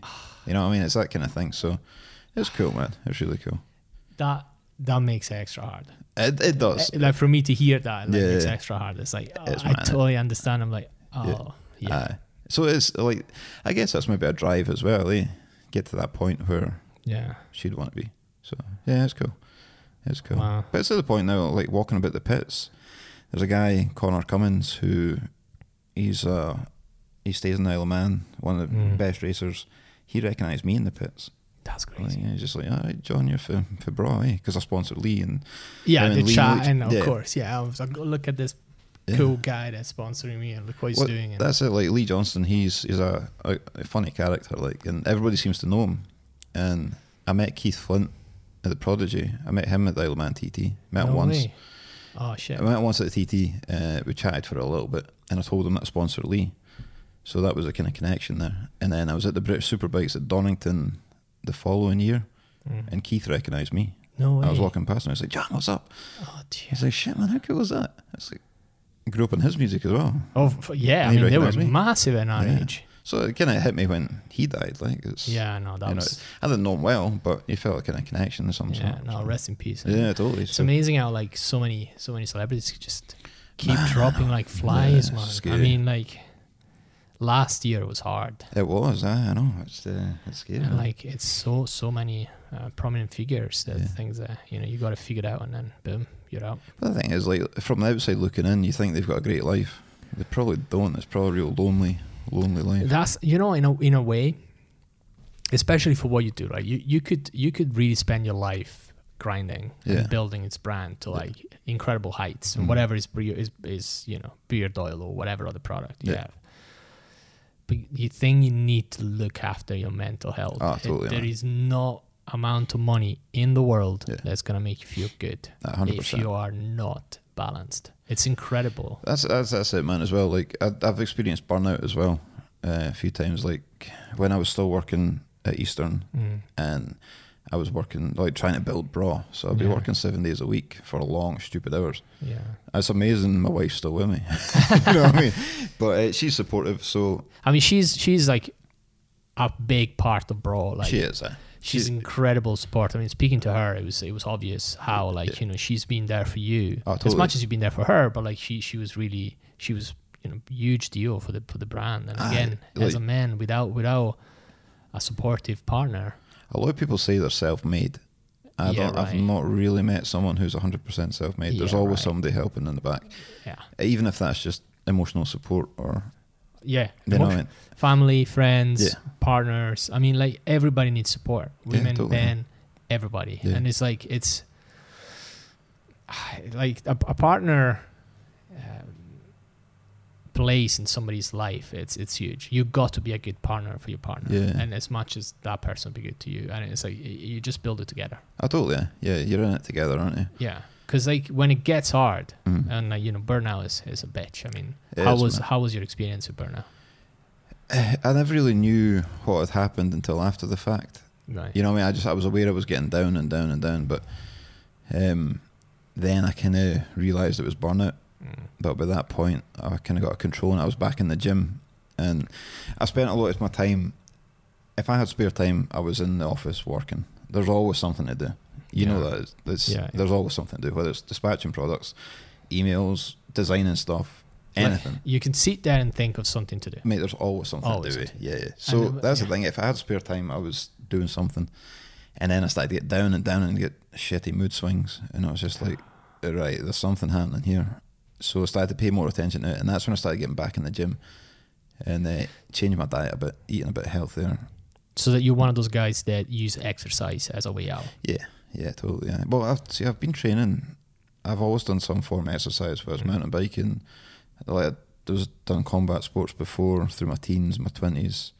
I've always been fairly fit to an extent.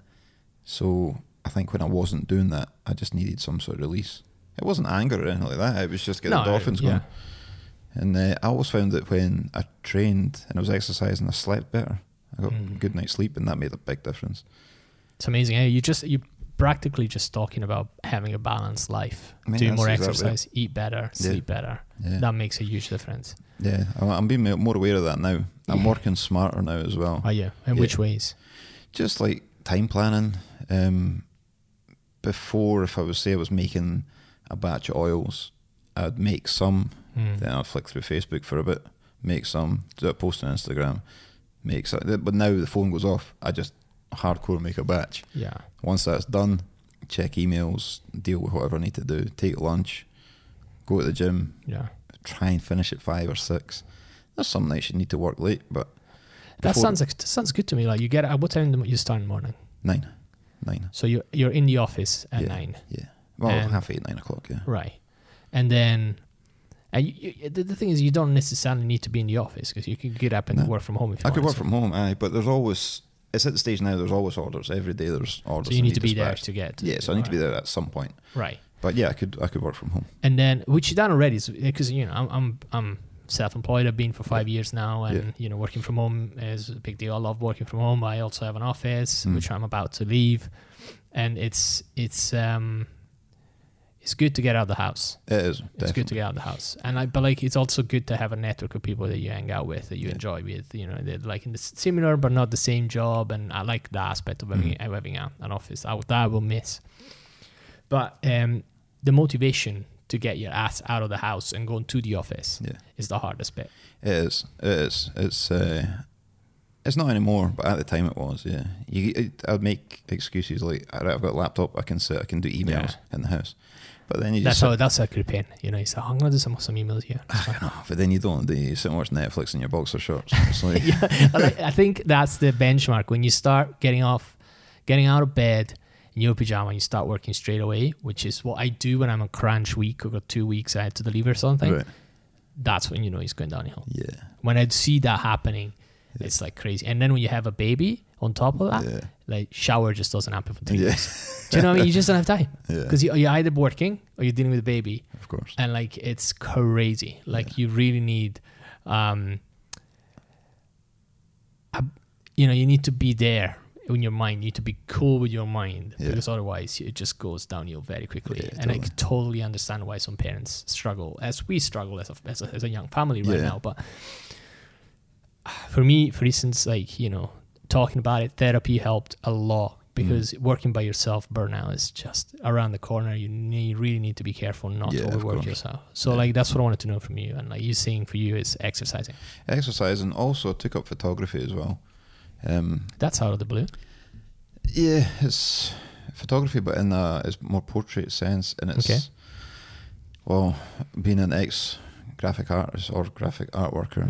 I spent a lot of time in Photoshop, so I like messing about with the photos as well to an extent. So what did you get some kit to get on it?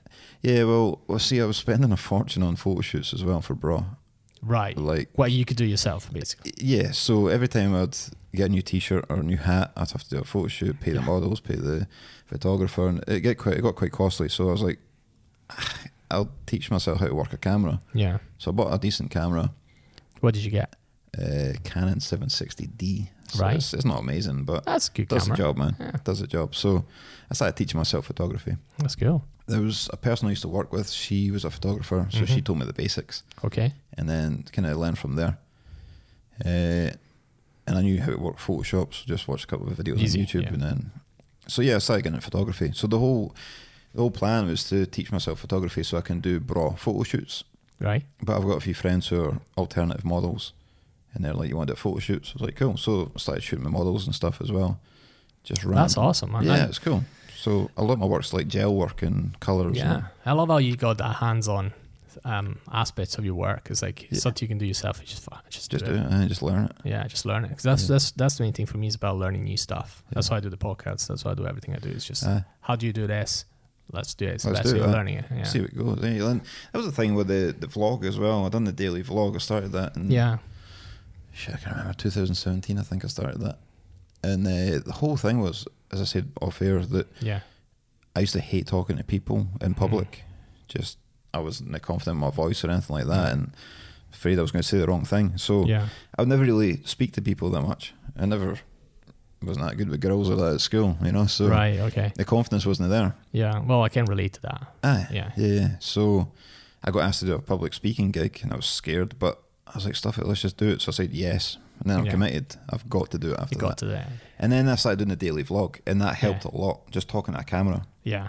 We're talking about that, because I mean, I'd done daily vlogs for 3 months. Right. And before then, I was doing like structured, scripted sort of videos, sort of vlogs, every week. And I enjoyed it, but like it just took too much of my life. It does. Because by the time you film and edit, that's 3-4 hours a day gone. Yeah. And every time you film, it became, because I was doing like daily, walking to the meeting, and I would stop and talk to the camera. And then I'm working in the office with the guys, and it became like finding what to film. So my life became a lot more, this is content, I was the same. Yeah, so I always advise people, if you want to do daily content or documenting what you're doing, which is fine, a lot of businesses do it. Yeah. It don't necessarily like work for all businesses. It might not work for yours. And just hire a guy. Yeah. Just get somebody to just follow you around with a camera. Yeah. Even if you do it like, weekly, you have mornings, Yeah. just a part-time dude that comes over 2-3 mornings a week and you do a weekly video. That makes sense, man, because like I was doing the daily vlogs and I was struggling to find stuff to do. Like when I go to shows, it's cool. Yeah, but when you're in your office... I was in my office doing emails. I can't film this. It's crap. Yeah, you need to... You know what it is? Like, you got to find the story you're telling. Exactly. So every week you have to have a new content. You feel like you're drawing blood out of stone sometimes. It's hard. So I gave up on the daily vlogs and I just started doing weekly.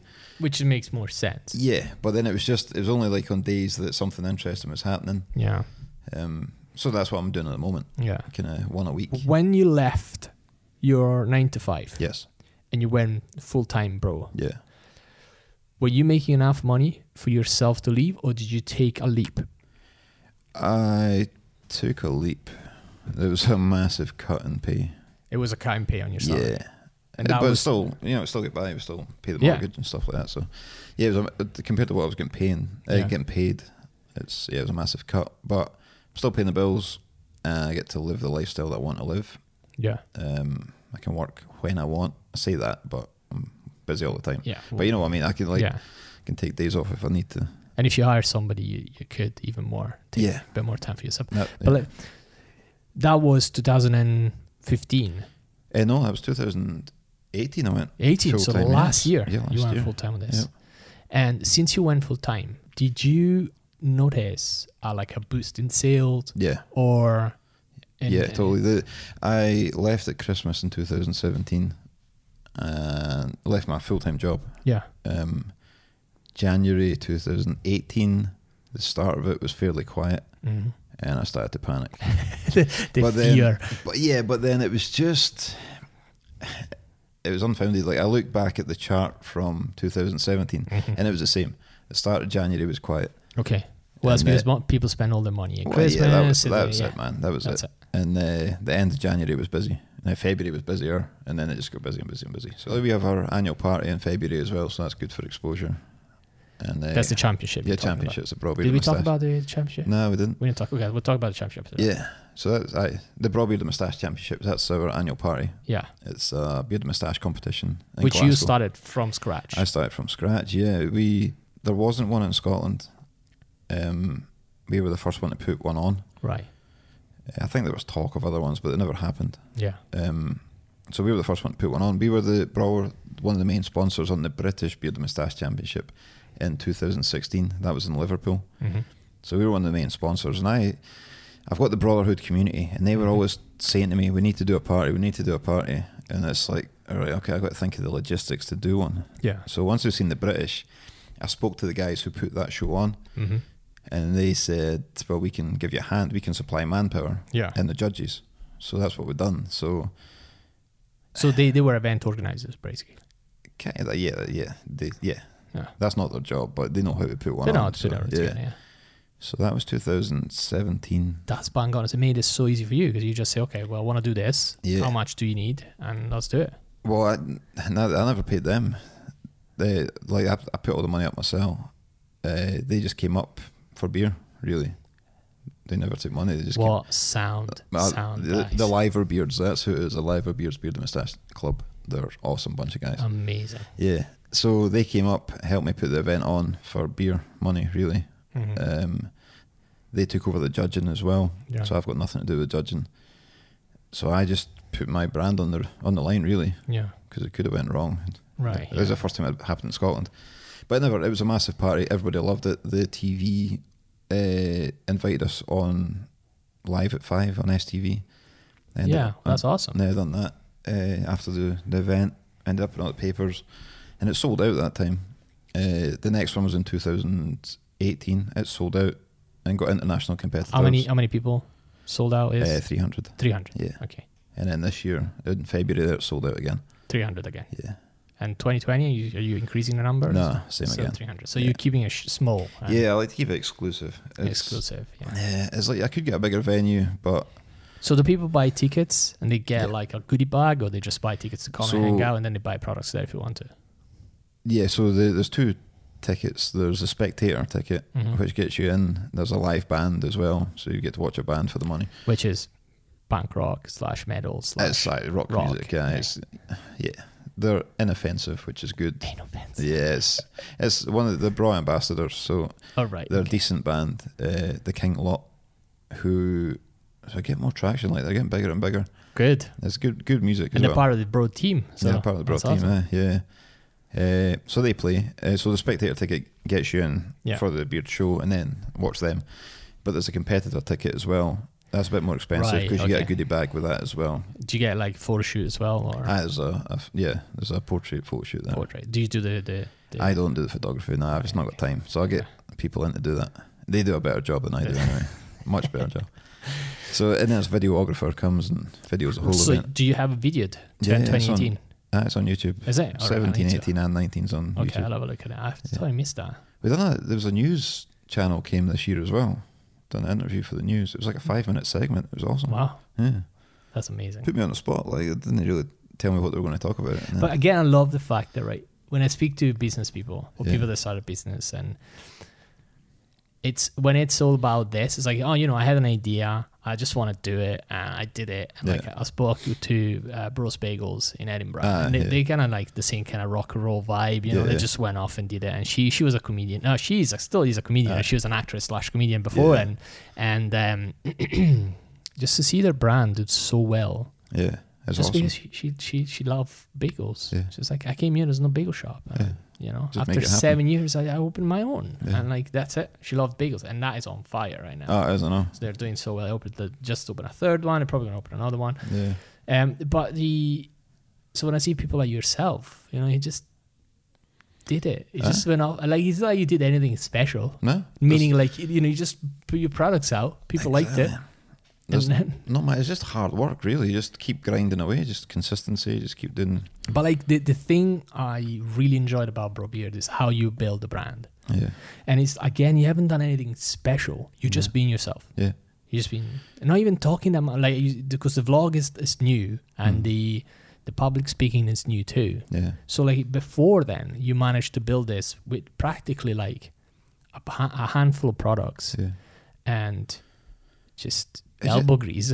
That's exactly it. Just elbow grease, man. It's just being yourself. Like I've seen it. There's so many brands. So Bra, I don't know, man. Bra looks. It's a good brand, but there's a lot of people. I see people trying to replicate it. Of course. There's always going to be copycats. There's no way around. There is, man. There's copycats, but they fail because they're not me. They're not you. The essence is missing. They're trying to build a brand. They're trying to build their brand based on my image. Yeah. Based on my kind of lifestyle. It's not going to happen. If somebody's going to build a brand, you got to build it on your own lifestyle. Not everybody's going to have a mountain bike accident. Do you know what I mean? Nah, that probably helped. The story helps with public speaking and stuff. Well, that's what people buy into. Yeah, it was a story, isn't it? People love the story. Yeah. That's like if I like my next beard oil is going to be yours, not because, because you're around the corner, but like because I like your story, because I like you. I like. You buy into the story. Yeah, I'm gonna buy the sunglasses. It looks amazing. Do you know what I mean? Like, but like because it's yours. Yeah, I think that's important. It's what brand used to do. But like your Nike, right, or whatever, Apple, whatever massive brand, you spend millions a year. To make your brand appear like that. Like it means something, right? It's amazing. That's what I do as a job. Like I'm trying to help people make the brand mean something. And that's what you did. You make your brand mean something because you made it yourself. It's just based on my lifestyle. And the last question. So you remember we were talking about this 2 months. You left your job and January was a bit low. Then February picked up, March picked up. Yeah. You said that you seen an increase in sale or in like revenue for that year that you went full time. That was the best selling year. What did you do to make it the best selling year? I guess I just had more time, and I was like when I was working full-time job as well, anytime I got an email I'd respond to it right there and then, and it probably wasn't the best responses. It was just off the cuff, right? Whereas when I had more time I could think about it a bit better, word it a bit better, and then also it gave me more time to be more creative with social media and do the vlog and do proper photo shoots, and it gave me more time. So I was producing better content, I guess. Right. Which I think that's what I've done, man.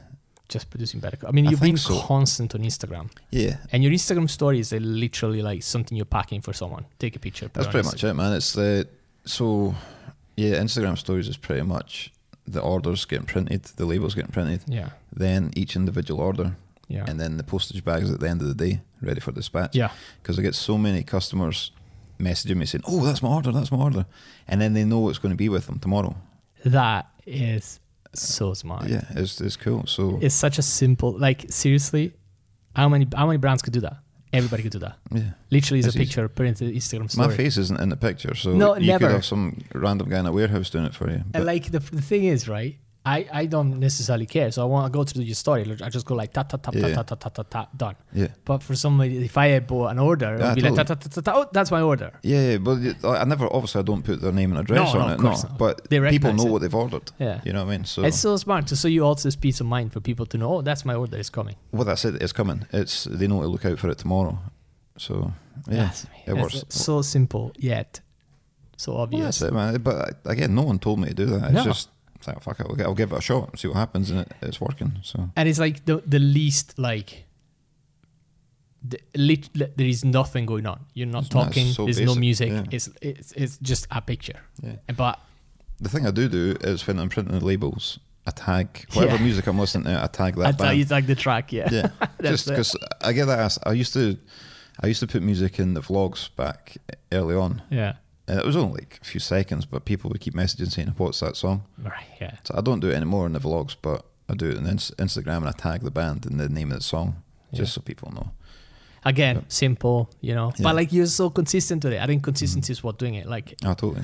since I've been following you on Instagram, which was December, you've probably done it every day. Yeah, I think so, man. I think so. Yes, man, we need to call it. It was Cool. thank you very much for No, coming. it's been awesome. dude. It's been great. Yeah, it's Well, I'm such a saying, good man, we time. could sit and talk for ages. For ages. We haven't maybe touched we should do like part two. we just like literally touched on almost everything. Yeah, there's so much more we can talk about. But Yeah, there's a few funny stories as well, man. I'll write them down because do you? yeah, What funny stories? and that's what I'm thinking. Like at the moment, I can't really. Well, there's a few, but I can't see them on air. Right. But there's a few that I can, but I can't really think of the full details at the moment. We'll do it again But then. Right? yeah, we'll do part two. We'll at do some another. point. We'll do part two some Yeah. point in the future. I need to write them down because I'll forget. Please do. I mean, you need those because the next time you do, because like I can see the story you're telling, you know Yeah. that by heart, right? Ah, You yeah, say the same yeah. exact sentences Yeah. every single time, Yeah. right? So that's great. But like, you need to have the stories in it. Oh man, I know. I'm trying to think. You need to have like an act, like a bit. You do like a I 20 think minutes. there's always something funny happens wherever we go. So if somebody just needs to say an event, and I would think of something. I'm trying to think. Well, it's not a funny story, right? But the Isle of Man TT, we were over there last year. Mm-hmm. This isn't funny in the slightest, but it's how the communities, how the brotherhoods came together, right? Mhm. So I've got a few customers on the Isle of Man. Okay. There's a guy, Jay Young, who reached out to me when I was over at the TT. Right. And he said, so the racing finished on the Friday. I was there for the Saturday and I was leaving on Sunday night. And Jay does drifting, like car drifting, like Fast and Furious stuff. Of course he does. Yeah. Nah. For fun. For fun, nah. Yeah. So he says, my drifting club's having He's got a drifting club. Yeah. Of course. He says, my drifting club's having an event on Sunday. Do you want to come? So I was like, cool, we'll go down and watch, definitely. So me and my dad. Can we remind people how big is the Isle of Man? It is, I think it's 38 miles long by 11 miles wide or something. And there is a drifting club on it. Yeah, a good drifting club. Just There's a lot of racetracks in the Isle of Man. So Right, so what it is, This yeah. one's at Derby. Derby, it's a racetrack. They have like motorcycle events there as well. So all the racer heads leaving. Exactly, there. petrol heads, All right, aim okay. there. So yeah, Jay got in touch and he says, look, if you're free on Sunday, come Yeah. round to Derby and we're having a drifting day. We're having a drifting I'm day. sorry, Jay, I don't know what the official term is, but And you were like, yeah, I'm out for I was some like, drifting. stuff, yeah. I'll go.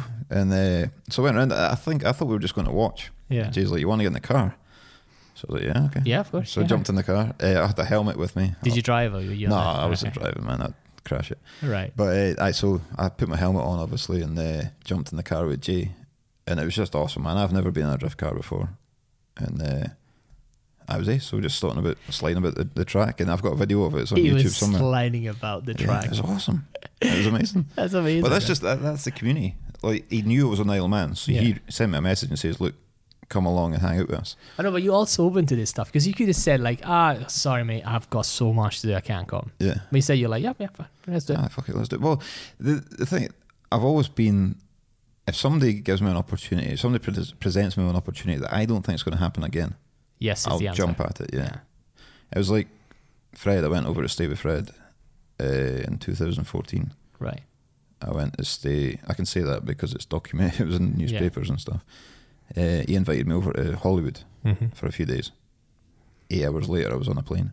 Yeah, he said when Fred says, Durst, it says, would you do you want to come and hang out? The answer is yes. Yeah, totally. Yeah. So what am I doing this week? Clear my schedule. Well, that's exactly that weekend. I was away to LA. 8 hours later, I was on a flight. You're like, Elaine, you're going to pack lots of order this week. Have a good one. I felt bad about that. But she must have been awesome. She must have been like, go, have fun. I'll take care of it. Yeah, I'd been spoken about like a few weeks before that it might happen. Yeah, so, all right. So you knew. Yeah, it was kind of. Yeah, contingency in place. Aye, totally. So smart. But it was funny because there's a story. So here's a story. So again, it's a short one. So yeah, he was like, "You want to come over?" So as soon as we hung up the phone, I booked flights. Yeah. I had to be on a plane in 8 hours' time. Right. And then it comes up, once you've booked your flights to America, it comes up, have you got your ESTA? The visa. Yeah. So did you have your ESTA? No, because I hadn't been in America for a few years. So yeah.